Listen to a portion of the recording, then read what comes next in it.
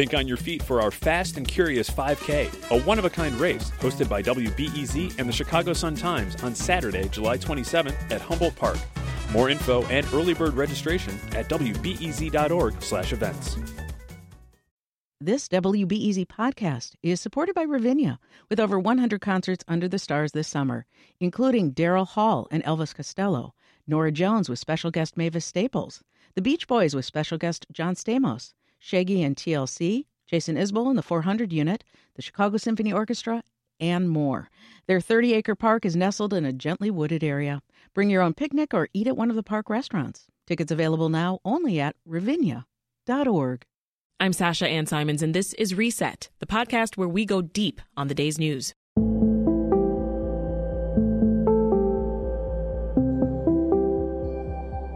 Today, we're going to talk about a difficult topic: what happens after a sexual assault, when a survivor is trying to get justice. We started to dig into this after a man was arrested for allegedly groping several women in downtown Chicago, and the women he was accused of attacking began to tell their stories to a local reporter. That local reporter is Melody Mercado from Block Club Chicago. We also spoke with one of her sources, Mallory Littlejohn, legal director for the Chicago Alliance Against Sexual Exploitation. Melody, let's get the backstory here. When and where did these alleged assaults take place, and what happened? So they kind of happen in different various spots, but all centralized in downtown, either along the Lakeshore Path or along Michigan. And a lot of the women that were unfortunately targeted were either walking home, doing regular things, walking home, walking their dog, just trying to get some fresh air. And all of a sudden they feel this man grabbing them from behind. My goodness. Yes. Very alarming for sure. Very alarming. So Block Club spoke to several survivors. Their stories are very heartbreaking to read, first of all. What did folks tell you about what they experienced, not just during, but even after the assaults? So the first person that I spoke to, her assault happened in May. And at first she didn't even report it because she said she didn't think that the police department would take it seriously.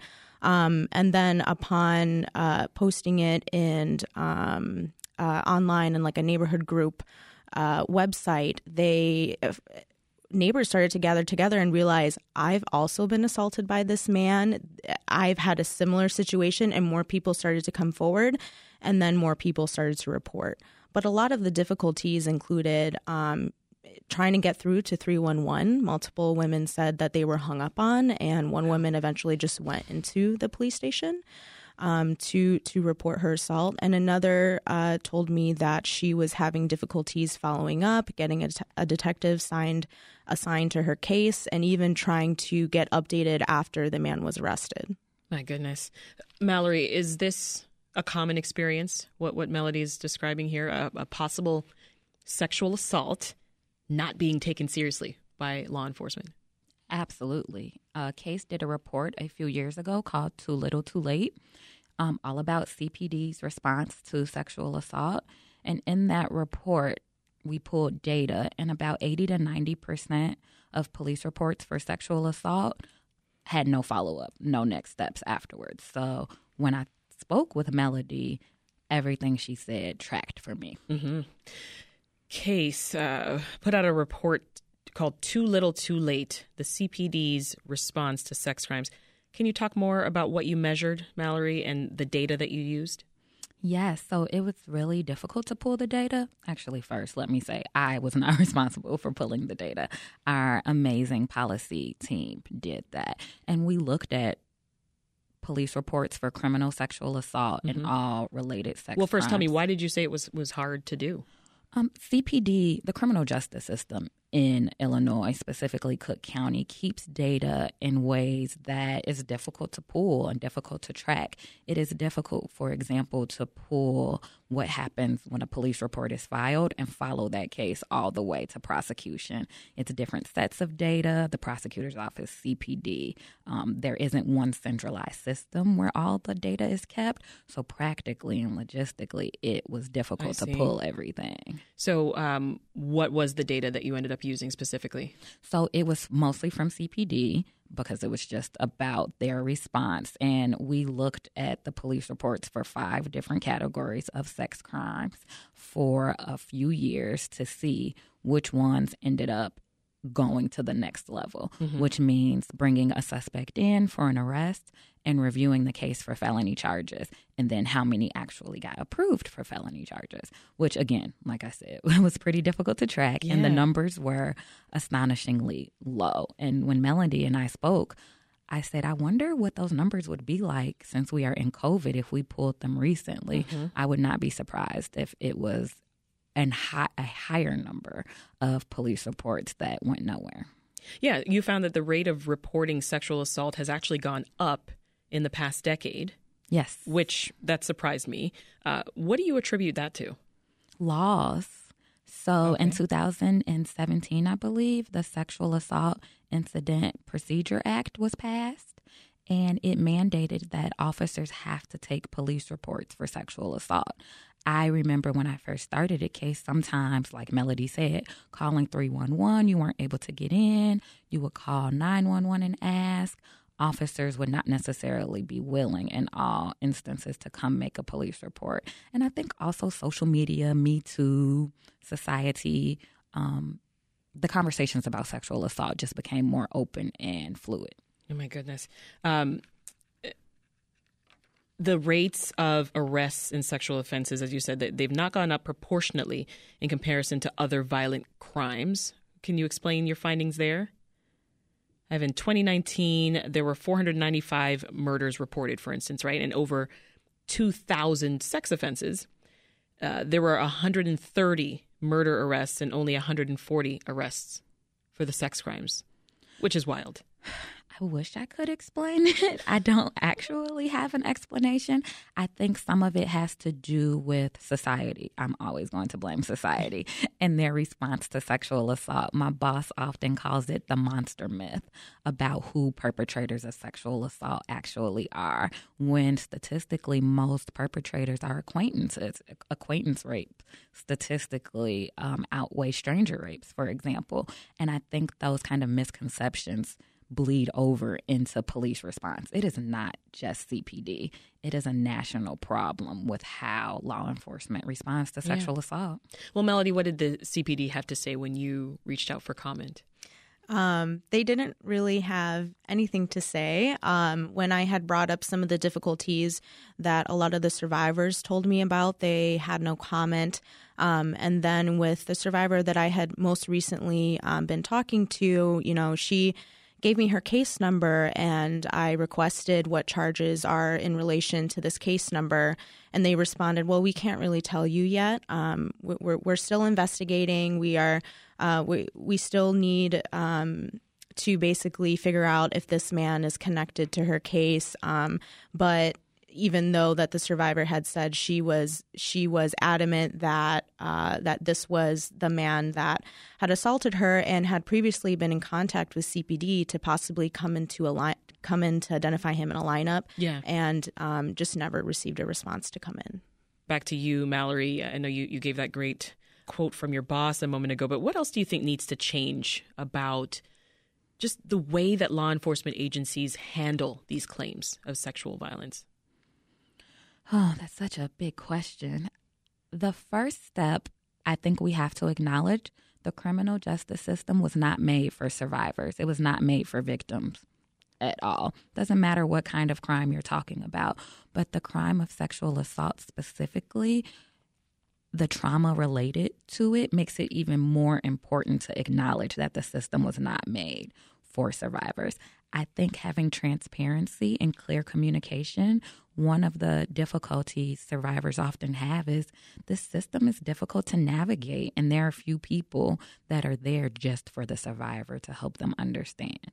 Right now, we know CPD is very short-staffed and limited resources. And so when you're dealing with a topic and in a system that is already not made for survivors, and then you are short-staffed and short resources, it's truly a recipe for disaster. And I think that's why survivors related to this groping situation are struggling and having the experiences that they are. Yeah. You see, the system is difficult to navigate overall. Oh, right, goodness. for these survivors. So if there was one thing that you would say that CPD or any suburban police department could do today to better protect survivors, what would that one thing be? Listen. I think just listening. Almost every survivor I've spoken to and represented in court, no matter what the outcome of the case was, individuals that listened to them and made them feel heard made the process easier and more tolerable. One detail that stuck out to me, Melody, in your story, the survivor story that you reported yesterday, was she had to repeat her story 4 times? 4 times. She said she had to repeat it 4 times, and they took her information down and created a report, and then eventually went, and she said she went into some very graphic details, which I won't share in the air, but she said, she explained it 4 times. Eventually, when a detective was assigned to her case, that detective called her and said, I just need more details again about your assault, because basically just said what's listed here is that your assault was basically just a butt slap. And she said, describing it in that moment, that she's like, I really felt like they didn't listen to me. I felt like a joke. I felt... Did she feel like she wasn't believed? In a way, she said, I feel like a joke. I feel like this is not being taken seriously. It was more than a slap. I've been slapped on my butt before, and this was way more than that and way more invasive. Just exactly. a butt slap, he said, right? Exactly. Quote. It seems to me, Mallory, and I'm no expert, having to repeat a story like that 4 times, however many times, that sounds like it could re-traumatize an individual. Absolutely. At the very least, it's frustrating. Mm-hmm. It's exhausting. What do you think? Oh, yeah. So one of the things that the legal team at CASE does is represent survivors in the criminal justice system. And we can start that representation at the filing of the police report all the way until the case goes to trial. And one of the things we do is try to limit the amount of times that the survivor has to tell their story. The law I spoke about earlier says that when an officer takes a police report, it should be pretty bare bones. That particular police report maybe should have had some more information. But one of the reasons why you want it to be bare bones is to not traumatize the survivor to tell the story so many times. Theoretically, we prefer for the detective interview to be one of the first times that the survivor tells the story. Yeah. And if the case is charged as a felony, at felony review, when the prosecutors come in, that is another time the survivor should tell the story. And we like to wrap it up there until trial because, again, the re-traumatization is absolutely happening. It's a real thing. I want to note, Melody, that there were 2 other individuals that you spoke with who eventually had a better experience with detectives. What were their stories? So those were the 2 individuals that said they initially had a really hard time getting through the 311 number and following up with a detective. But they said once their cases were assigned to a detective that's actually been looping all of these cases together, that their experience did dramatically improve, and said that they felt that the person assigned to their case was really dedicated, and they did feel that. But again, there are other survivors sort of waiting to get into that space to feel that like specialized attention that just haven't gotten that yet. And I feel like we also can't deny that a lot of this sort of became fast-tracked after a lot of the media began to pick it up, and everyone started to see this man's face everywhere And recognizing him. Yeah. It's funny that those differences in experiences all from the same department, right? So it seems so person to person. Yes. Why isn't everybody trained to treat this the same way is what's at top of mind for me. So what comes next in this case, Melody, and your reporting on it?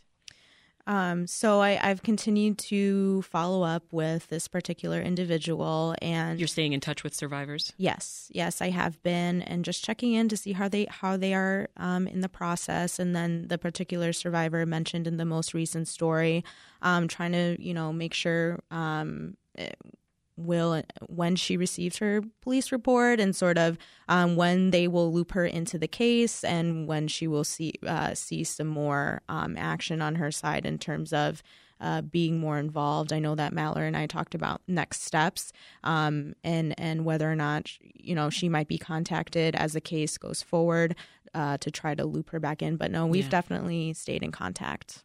That's great. As we wrap up here, Mallory, I wonder if you could give advice to folks listening right now, maybe people who are reporting a crime like this, new or old. Mm-hmm. What approach should they take? Or is there a resource that you want to throw out there right now? Yeah, I would say the Rape Crisis Hotline is an awesome resource. They are the most centralized hub in Illinois to get access to an attorney like the ones at Case or a rape crisis advocate or any kind of case management that an individual may need. The system, again, is very difficult to navigate and wasn't made for survivors. And so any resources that an individual can have can be extremely helpful. While you're here, I got to get your thoughts on the importance of the R. Kelly trial and whether you think it might bring more attention to the work of Case. Oh, absolutely. I think it's an important moment for survivors to know. I mean, I'm born and raised in Chicago. The story is about R. Kelly. So this hits different. Yes, it absolutely hits different. It's an important moment to know that survivors, especially Black and brown survivors, they matter. And they, too, can be a part of getting justice and accountability. Yeah. We've been speaking with Mallory Littlejohn from the Chicago Alliance Against Sexual Exploitation and Melody Mercado for Block Club Chicago. Thank you both. Thank you.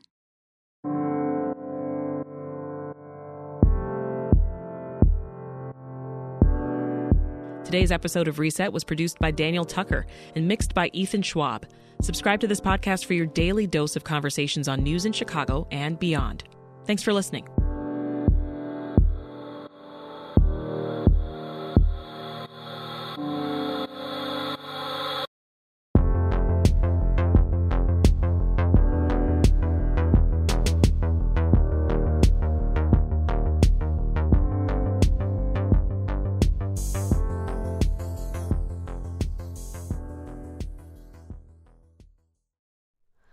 Hi, it's Terry Gross, the host of Fresh Air.